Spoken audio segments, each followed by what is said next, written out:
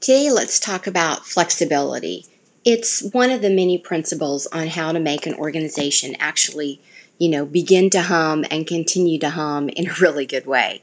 So, let me give you four different thoughts and perspectives to kind of get you going on your morning commute today. Number one, many leaders actually can really confuse control with order, and those are definitely not synonymous to one another because really we cannot fully control ourselves inside of our organization, but that doesn't mean that we don't have in a type of an internal order that's happening. So number one is leaders should not confuse control with order. Number two, it's difficult to be accurate and to have immediate information about the results or actions when the feedback itself is often delayed. So sometimes people seem unresponsive or undirective because we haven't been giving them forward feedback, or we ourselves have not received the forward feedback. So how could we even think about beginning to hum, right?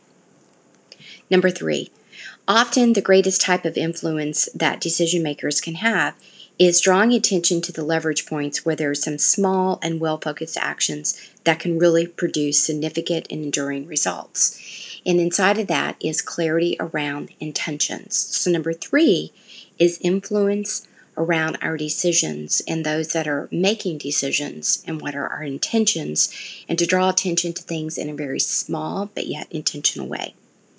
And number four, organizational leaders can increase their influence by embracing the mentoring and the facilitator roles as a catalyst for additional connection and change.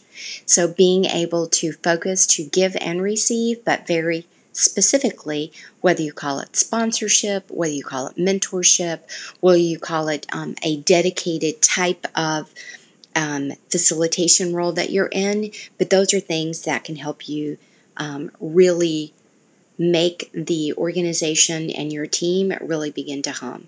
So again, number one, don't confuse control with order. Number two, make sure that you've got information that is timely with regards to feedback, giving and receiving. Number three, make sure that when it comes to influencing decision makers, that you're very intentional. Keep it small, keep it achievable and focused. And then number four, start to embrace, if you're not already, the role of a mentor, the role of a facilitator in order to really catapult a connection and change. So those are your four quick tips today to help yourself become an influenced person around the hum inside of your organization and certainly inside of your team. That's it.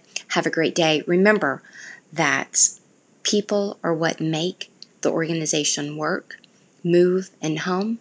Culture does matter, but it starts with people. Remember, culture is not built in a day. Culture is built every single day. So how are you going to show up today and influence your workplace culture the way you intended to?